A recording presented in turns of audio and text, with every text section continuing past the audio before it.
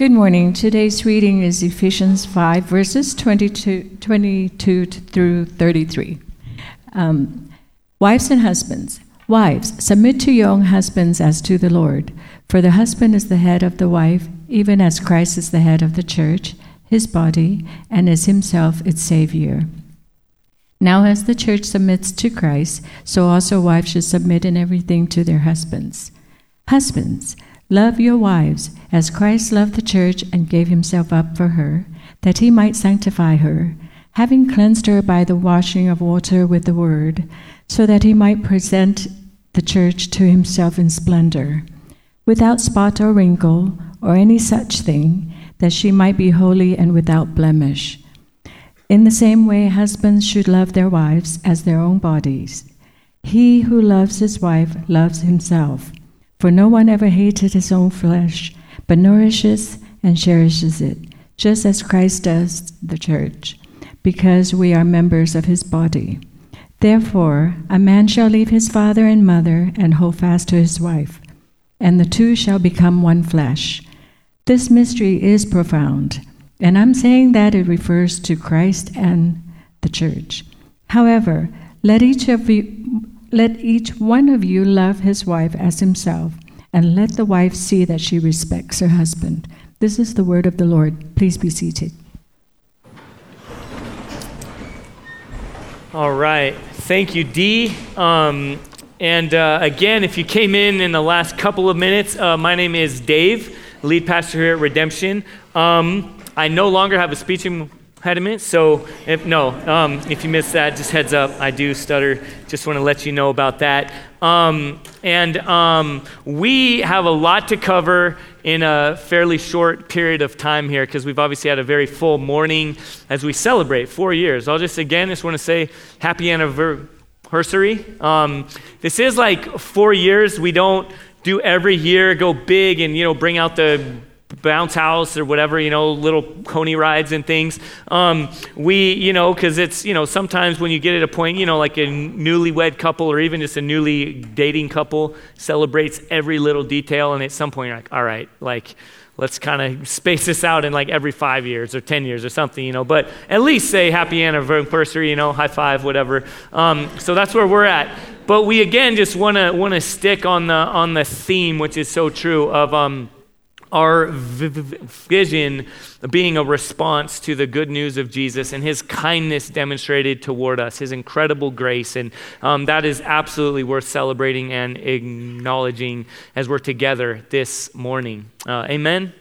So let's turn to Ephesians 5, verses 21 through 33. This is our kind of third week in this same scripture, because we think it was worth it and helpful to kind of really pause and dig into this text. And also, this is kind of the clear church growth text, right? If you're all about just numbers and building a quick group of people, you talk about wives submitting to husbands, and husbands, being the head of their home. That's just an easy subject. No, clearly not, and that's why we're slowing down in our time together in it. So I'm glad, though, to kind of wrap it up in our time together this morning. So go ahead and turn there. If you don't have a Bible with you, would you hold your hand up high and keep it up, and somebody will get you a copy of God's Word. Go ahead. Don't be shy. If you want one, I'd encourage you, especially in any text that's challenging, to be sure to follow along and see it's indeed God's Word that we're going from. Y en español, si quiere la Biblia y no tiene, por favor, levanta su mano y diga español. Y si no tiene una Biblia, eso es un regalo a usted. Y esta mañana estamos en Efesios capítulo 5, versículo 21. Again, we're there. Want to make sure this is our gift to you, okay? If you don't have a copy of God's Word, please keep this. All right, we want to make sure everyone has, again, a copy of God's Word, that we can see that all of our hope in source of truth and source of direction in life comes directly from His Word. All right, so with that, that's absolutely the same is true for our expectation this morning as we come before Him and His Scriptures. So let's go ahead and pray and ask Him to oversee our time together. Heavenly Father, thank you for this morning. Thank you for your word. Thank you for all the good things we've gotten to celebrate this morning. Lord, thank you for children. Lord, thank you for families. Thank you for commitment. That first and foremost, even as we talked about the important commitment of membership, that can only be done. We can only be vulnerable and trusting of one another because you are trustworthy, Lord, because of your perfect promise to us.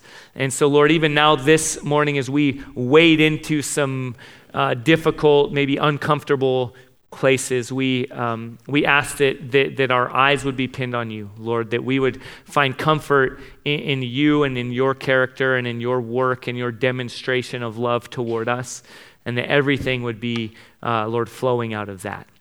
And so we ask for your Holy Spirit to oversee this time. Lord, I pray that the words of my mouth and the meditation of my heart and every heart in here would be acceptable in your sight, O Lord, our rock and our redeemer. We pray this in your name, Lord Jesus. Amen.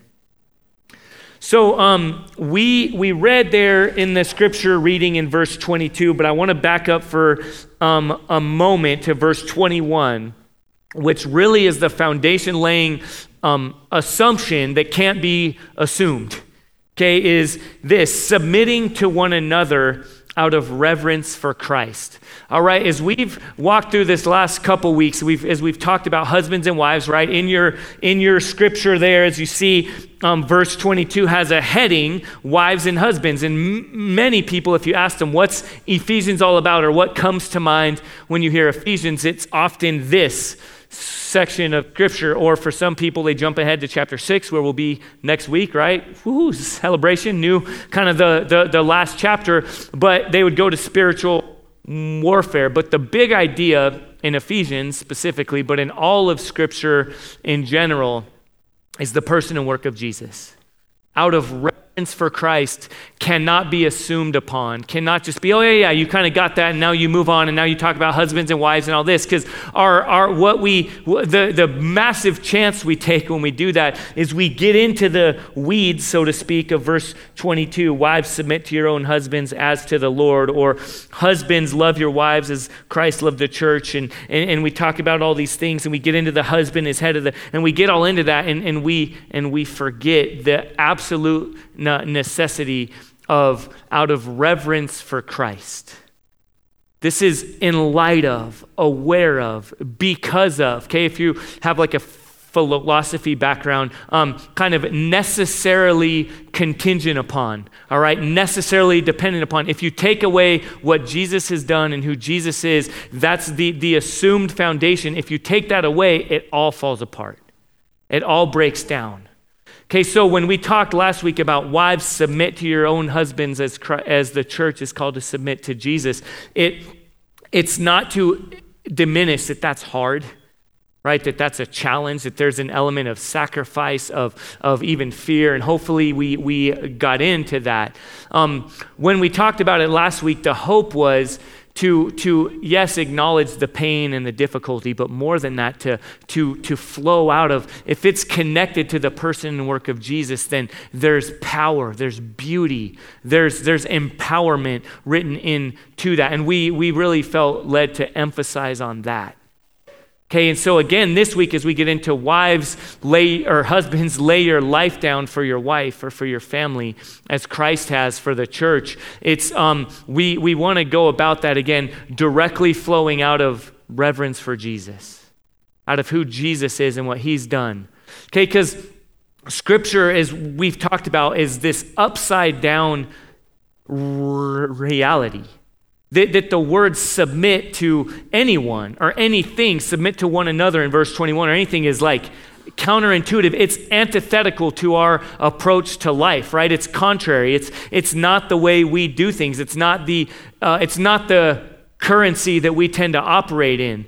And a danger we get into, even in church, circles, is we take these things for granted. We speak Christianese, we sing songs like "Be Thou My Vision" and all these things, but in reality, we just say it, and it can be so disconnected from our real everyday life. We're like, no, my vision is the American dream. My vision is what I want to get out of life and my plan and all these things. And so we need to pause every once in a while and recognize that we're speaking a different language, all right, than we're used to. Okay, let me read a quote to help us kind of set off here and understand how we've got to come at this kind of text. It's from a book, Neither Complementarian Nor Egalitarian, and this is what the author says. We are obsessed with questions about power and rights, which are not kingdom-shaped questions. Thus, we get into arguments about who has privilege rather than who has responsibility to serve.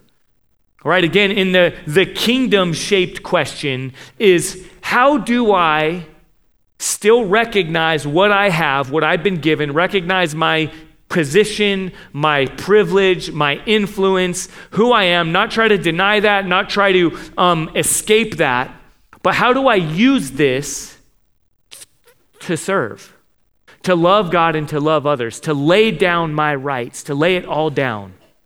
Okay, and hopefully, again, last week, as we've prayed over as elders, as a staff team, Lord, let us get these 3 weeks right.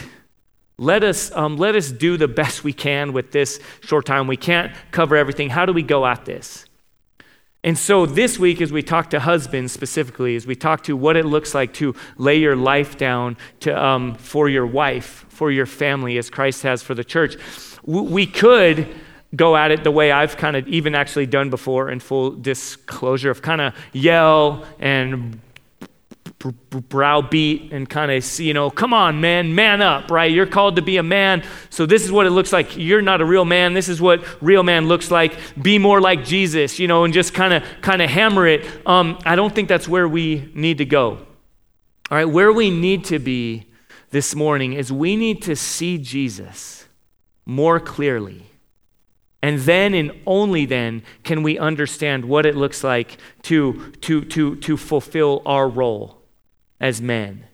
Okay, so where we're going this morning, again, what I want to just kind of give a little framework, a little foundation. We have a lot to cover is this, okay? First, kind of step all the way back and look back at how did we get where we are? Okay, because again, if we just start with do this, look at Jesus, be more like Jesus, WWJD, then we get into kind of these cycles of frustration and all these things. So we need to kind of pause and look back at how did we get where we are? All right, then we're going to look at where are we?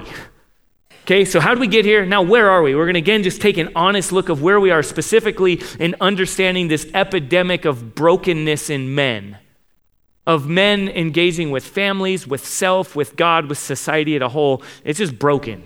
So how do we get here? Where are we? Let's look at it. And then from there, how is Jesus the good news to that, to our reality? How is he the only hope we have? And then we'll get to what is headship and what is it not? And then we'll kind of go from there, all right? So that's where we're headed. The good news is I drank a lot of cold brew this morning, so I can probably just talk fast. So that's our answer. But no, so as we get into this, right, look at verse 25 with me of chapter 5. Husbands, love your wives as Christ loved the church and gave himself up for her. Okay, yeah, we look at that, right? That's our charge. Husbands, love your wives as Christ loved the church and gave himself up for her. Now, as we've said every week, I can't spend too much time here, but if you're a husband right now, this is speaking directly to you. If you will be a husband one day, this is important for you to hear and to know and to begin to build a framework under this understanding of what it means to be a husband according to God's design and his charge. But also in general, as we zoom out, right, Jesus was not a husband to one woman, right? We've kind of talked about that. So that doesn't mean now you can zone out and check, scores. Are the Browns somehow defeating all odds and beating the Pittsburgh Steelers or whatever your thing is and your interest? NFL started today for those of you that don't know. For those of you whose pants are too skinny to know about those things. But sorry, don't worry. We got more that'll relate to. Sorry. Okay, we don't have time for this. We got to keep going. But Okay, this is good news because we're all called. Again, there's a communal reality of God's people relating with one another. So this is still important for us to understand. Okay, but again, we read that and our tendency is, all right, get ready, here goes. I'm not doing enough. I'm already failing, but I've been pretending and I'll keep on pretending, and now I'll hear this and I'll walk away ashamed and just try harder. All right, but first, again, we need to start and just say, how did we get where we are? Statistically, most likely, at least probably half of this room has grown up in a home without a dad present. I was blessed enough to have my dad in my life, but I don't have a single memory of my mom and dad married. Okay, so I still have a great relationship with my dad. We're close, but for my own story, I don't have a single memory of like dad coming home from work and mom's there, or mom coming home from work and dad's there, and they greet each other, we eat together, all these things. That's a foreign concept to what I grew up with. Well, how do we get there? And I know many of us have different individual stories and ways that it relates with us, but I would almost guess everyone in this room has been affected by brokenness, by divorce, by men not functioning in the way of loving family or wife as much as they love themselves. How'd that happen?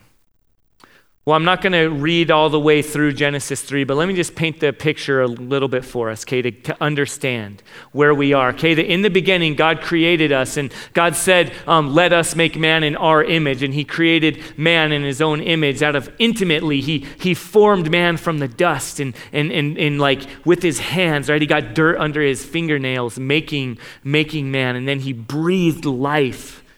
And then he said, it is not good that man is alone. And he put man to sleep, and out of his side, from his rib, he created a helper, a helpmate, Eve.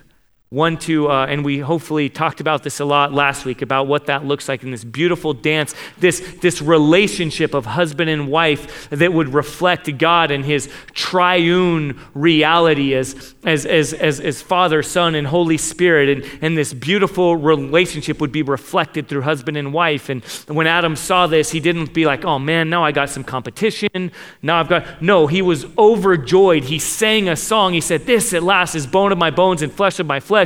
Her name shall be Eve, for out of man she was formed. In this beautiful picture, but then sin enters in, okay?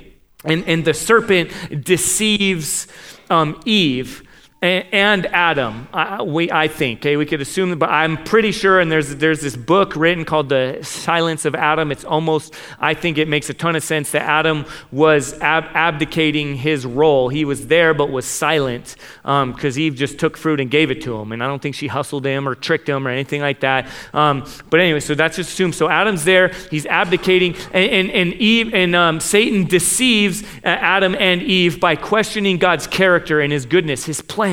Okay, hear me. Okay, look at me. That who you are, your identity, your purpose, that your affirmation, your comfort, your power, your approval from others, everything is all set, is all good. There's no question mark. There's no brokenness. That it comes from God.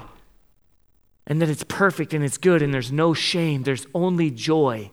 There's only fulfillment coming by laying down your rights, by your identity being so secure in who you are in God that you can give of yourself for the other. And this beautiful dance is taking place. But the enemy, the accuser, he deceives and he questions that. And so Eve takes of the fruit, the forbidden fruit, and she then gives it to her husband, and then their eyes are both open and they're ashamed and they know they're naked, and now this brokenness comes in.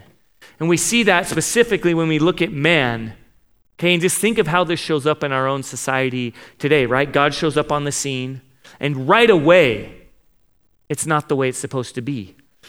God and his relationship with his people normally would like joy would come, right? Excitement. Oh, I hear God walking in the garden. Let me run to him. Let me have intimacy with him, my creator. This is good. But no, there was shame. There was hiding.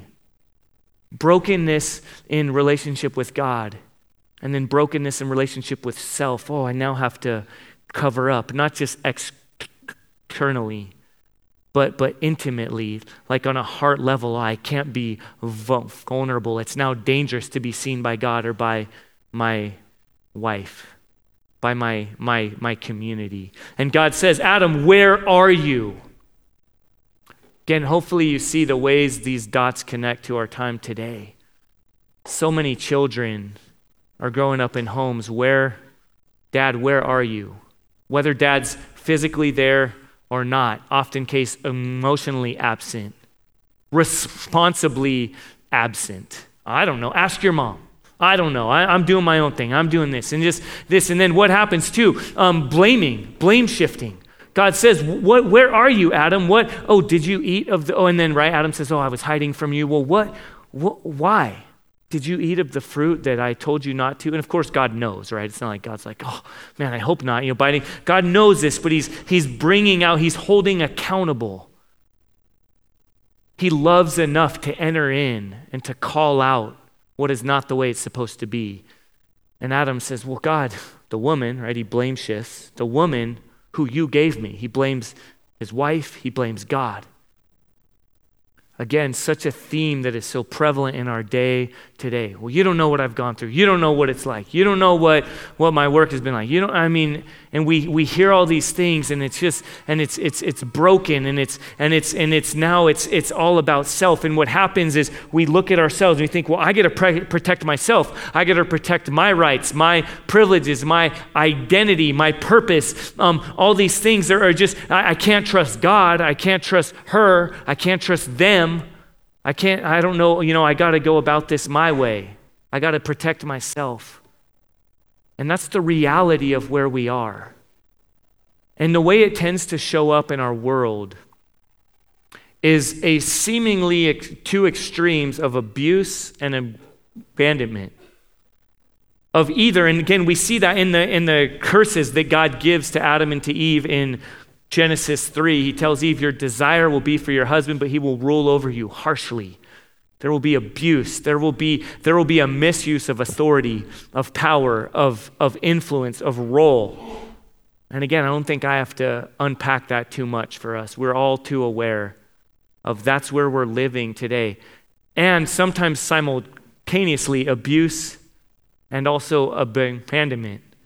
Well, I'm out of here. It's getting too tough. It's getting too hard. This is too much of a weight for me to carry. I'm trying. I'm doing the best I can, but I finally just tapped out. I can't do it. And then again, we read scriptures like where we are this morning, and we think, oh, well, okay, I guess I fail. Or maybe some of us aren't there yet, and we think, oh, yeah, you're right. I should just try harder. I should keep it going. So read with me like in verse 28, for example, where he writes, in the same way, okay, same as Christ. Again, if we're going through this lens, look at Jesus, be more like Jesus. Then we read, in the same way, husbands should love their wives as their own bodies. He who loves his wife loves himself. For no one ever hated his own flesh, but nourishes and cherishes it, just as Christ does for the church. And we read that, husbands, love your wives as their own bodies. And it's so foreign to us. Well, I don't even know what that looks like. So I know what it looks like to love myself, but it's usually in, not by dying to self. Like, that's crazy. Again, like, let's not just pretend we're in church here and we got, oh yeah, of course, I'll love your wife like you love your own body. Well, how do we tend to love our own bodies? Often overindulgence, right? Consumption, just feeding more. I want this. This will make me happy. And then from there, eventually that doesn't satisfy. So now we just try harder, do better, grit our teeth, dig down, go over here. Oh, this is going to make me better. This is going to make me more of a man. This is going to do it. And then eventually we get tired, right? So we give up on that. Man, that diet didn't work, or that exercise plan didn't really work. So now I'm going to go back over here and just kind of eat everything and go back there and consume whatever, right, content or anything. And just, we're in this whole place. And it's because, again, if we just try to love our wives like we love ourselves, we don't love ourselves very well. We don't love ourselves very well. That's why it doesn't work for us to just try to pull ourselves up by our bootstraps. Okay, we need to recognize the way we tend to love ourselves is reacting to the place where we are. Right? Hear me. Well, where are we? We're in brokenness. We're in these consistent cycles of shame and of hopelessness, of trying to meet our needs that God created, that God intended to be only met by Him. And yet we've taken it and said, God, I got it, right? That's sin. In a small description, in the most easy, it's not God. It's I got this. It's I'll have it my way. Right? That's sin. And I'll do this on my own. And we're stuck in these cycles. Okay, we have needs. Okay, I'm just going to talk for a moment and I'll say it on both ends. I'll kind of bookend this in no way. Hear me, okay, look at me. This is so important. This, what I'm about to say, as we seek to understand the brokenness and where we are, in no way justifies the sin that most of us have been affected by. Affairs, abuse, abandonment, abdicating responsibility.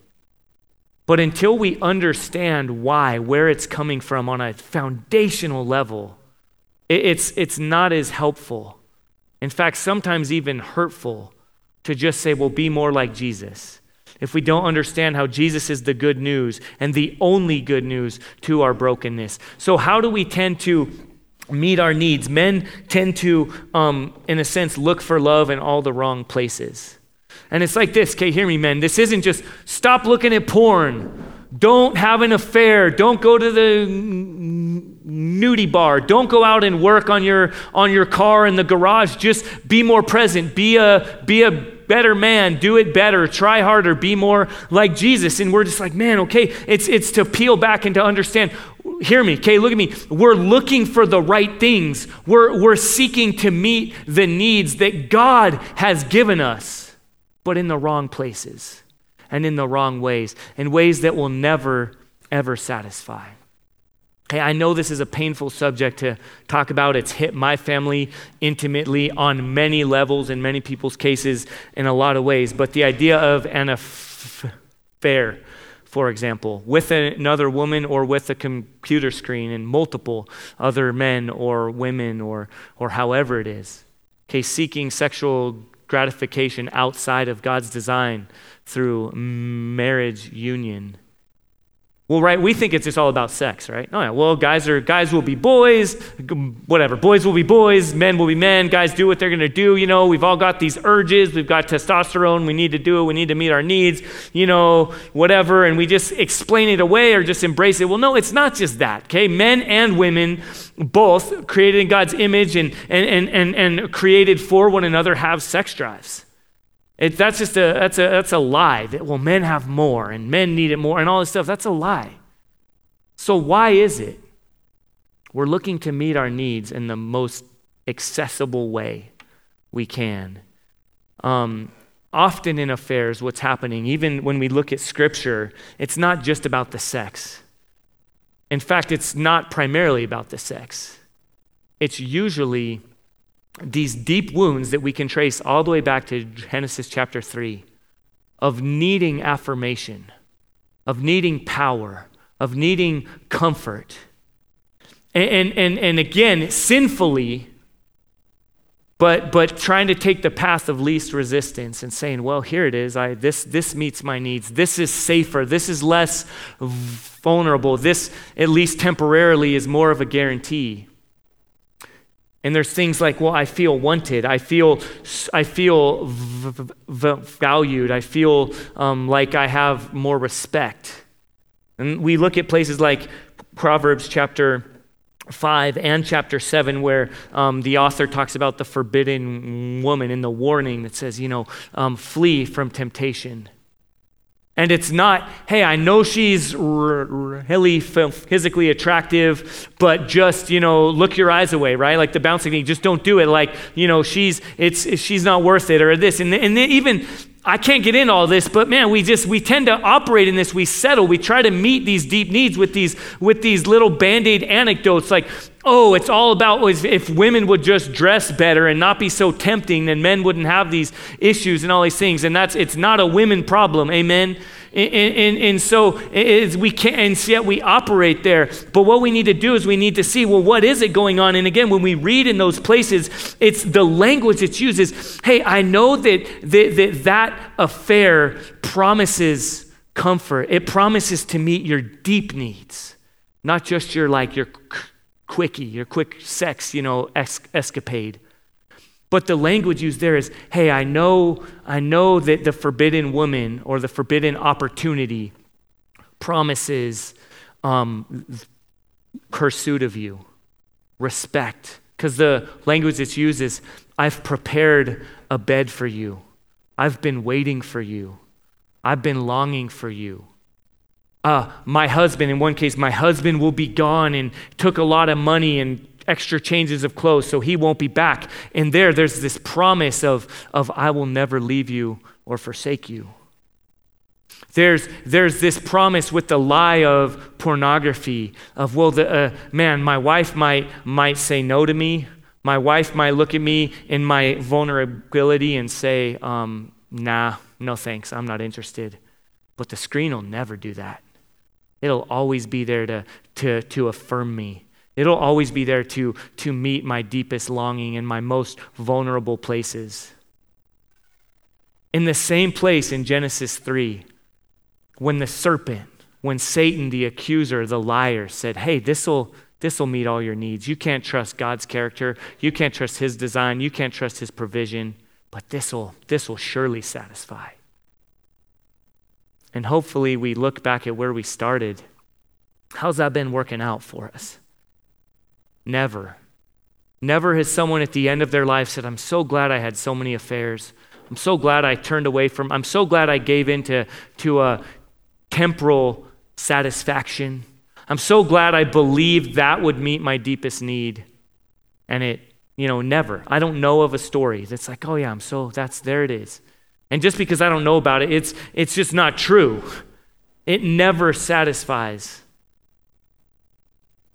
So that's where we are. That's the state we're in. We are hopeless. Okay, I feel like we need to sit in a moment. Because if we're just look at Jesus, try to be more like Jesus, and we don't understand the good news because we don't understand the desperate state we're actually in, then we just hear another sermon and go on and try to have moralistic application and try to give spiritual couple verse band-aids to our problems. But instead we sit under the weight and the reality of where we are, of not just boys will be boys, men are trying to have their animalistic desires met, so they do these things, and if my wife would have sex with me more often, then I wouldn't have to do this. No, we understand that where we're at right now is we're looking to meet our deepest needs in the most absolutely destructive ways. And so then now we step back and we read in Ephesians. This is going to be like the bigger bulk of what we read. Now we understand the good news of Jesus. Okay, now we can approach this text and understand, hear me now, this last 3 weeks has been really important because marriage is important. But marriage is only important because it's a signpost of the gospel. The gospel means good news. This whole conversation is only important because the good news for your deepest brokenness and needs is important. Okay, so with that in mind, we now read about marriage as a picture of the good news of Jesus. So now pick up with me in verse 25, and we'll read verses 25 and 27. Husbands, love your wives. Well, how? Try harder, do better. No. As Christ loved the church and gave himself up for her, that he might sanctify her, having cleansed her by the washing of water with the word. And then down in verse 32, we pick up, this mystery is profound. And I'm saying that it refers to Christ in the church. However, let each one of you love his wife as himself, and let the wife see that she respects her husband. Love, husbands, okay, men in this room, look at me right now. Let each one of you love your wife as you love yourself. Well, how do you love yourself? By running to Jesus. By recognizing that you never will love yourself the way you ultimately need. But Jesus has loved you. Jesus has met your deepest longing, your deepest desire. Jesus is the only surgical healing for the deepest wounds that you have. So it looks like this. Not try harder, do better. Okay, hopefully we see that we read this section and the main point is not, okay, what does it say for wives? What does it say for husbands? I'll take my cues. I'll take a couple bullet points and just try to apply those things. It's no, understand your role, but zoom back and understand how only Jesus has done what you and I could never do. That your only hope for being a godly man, for being a godly husband, a godly father, a godly grandparent, is to be drinking from the well that will never stop providing. And I saw Les Mis this week. Some of you, probably others here did. It's playing at Centennial. At least there's something going on at the U of A campus that we could talk about right now. Good entertainment. There's this. Anyway, I got to go and watch it with my wife. Another couple here watched our kids overnight. It was a great gift. My wife and I went and saw Les Mis. And some of you know this, and if not, just the story, the basic foundation, the basic storyline is ultimately grace on display versus the law or versus works, versus try harder, do better, and be sure you don't mess up. And then on the other hand, you can't try harder or do better. You have already so deeply messed up. Now, what's your only source of hope? And so we see this answer met. Okay, as I kind of land the plane here, I want this to connect the picture of work, the picture of men in this room, of you and me saying, I feel this burden. I just got to try harder. I got to get enough things on my computer so I never look at it again. I got to get enough accountability partners. I need to wake up early enough and memorize enough scripture. I need to just be a better husband. All right, here goes. I'll try, right? Roll my sleeves up and go. And those are good things. But if they're not built on the foundation of grace, of Jesus loving you better than you could ever love yourself, then it's just going to lead to frustration. And we see that displayed in this officer, Javert. And he's kind of the ultimate antagonist in the story. And he's wrestling with how to live the life you're supposed to live. And this is a quote, one of many, that he says, I have heard these protestations every day for 20 years. Right? Of like, I just keep failing. I just keep struggling. He's heard these, but he says, no more time for explanations. Save your breath and save your tears. Don't talk about your longings. Don't talk about your wounds. Don't talk about your brokenness. Okay, well, what then? What's my good news? What's my hope? What do I do? Honest work. Just reward. That's the way to please the Lord. And sorry if you, spoiler alert, but you know what that leads to? He ultimately takes his own life. And that's a picture of what every one of us will do and has done when we try to just grit our teeth and meet our deepest longings and our deepest wounds through our own effort. But in stark contrast, Jean Valjean, this guy who knows his sin, knows his brokenness, he spent 20 years in prison. He doesn't try to justify it away. He says, look, this is who I am. I'm a sinner, and this is what I've done. And then he experiences grace, and he says this in one of his songs. Everything's a song, by the way, so, and I'm not going to sing it for you. But he says this, one word from him. He experiences God's grace through a priest. He experiences undeserved favor. He experiences his deepest wounds, his deepest longings, his deepest brokenness being met, not by his own hard work or just reward, but by grace, by undeserved favor. He says, one word from him and I'd be back beneath the lash upon the rack. Instead, he offers me my freedom. I feel my shame inside me like a knife. He told me that I have a soul. How does he know?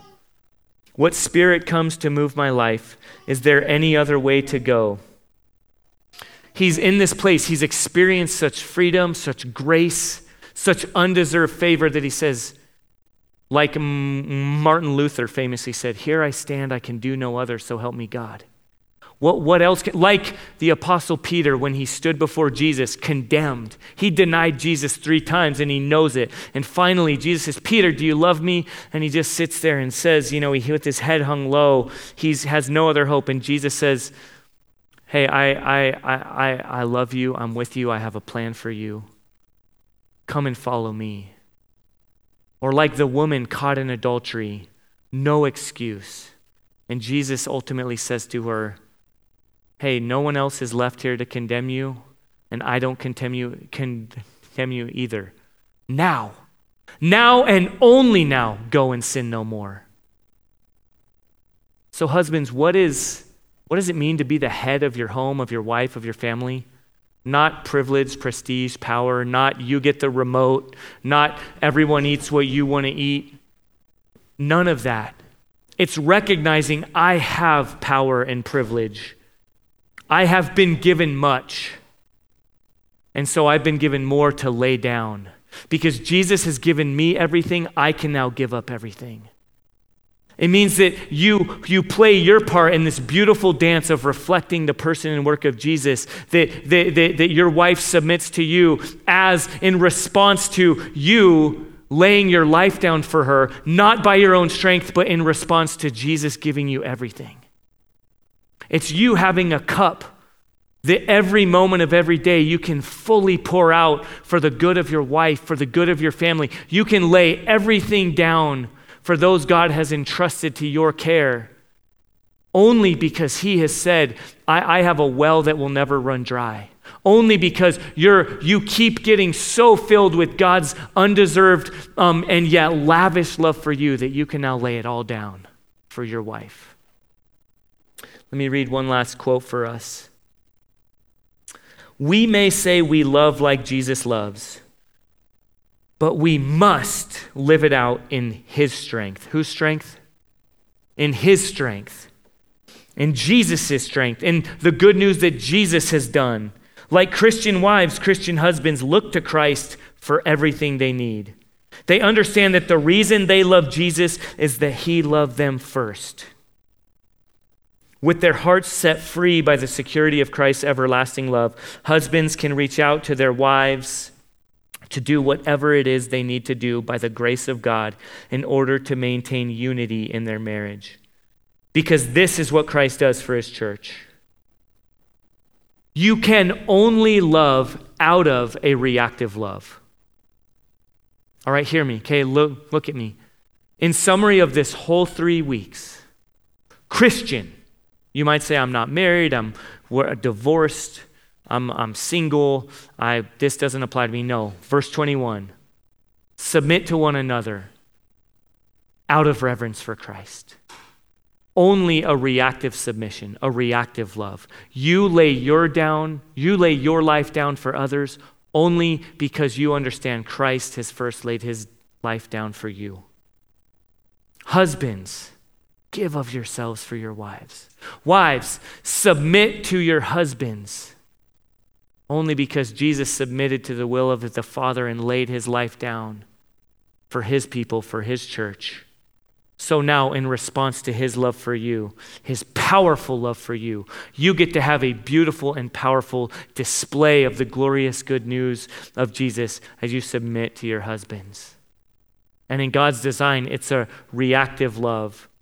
First and foremost to the love of Jesus, and also to the love of your husband, a sacrificial love. Husbands, love your wives as Jesus loved the church and gave his life up for her.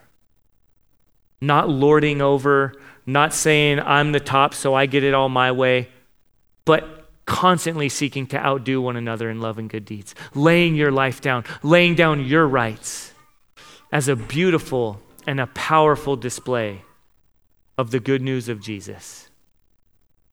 All of our love that we're called to give to one another, to submit to one another, is a reactive love based upon the fact that we don't love God first, but he first loved us and gave his life up for us. Let's pray and consider what it looks like for us to be a demonstration of the good news of Jesus in every relationship we have.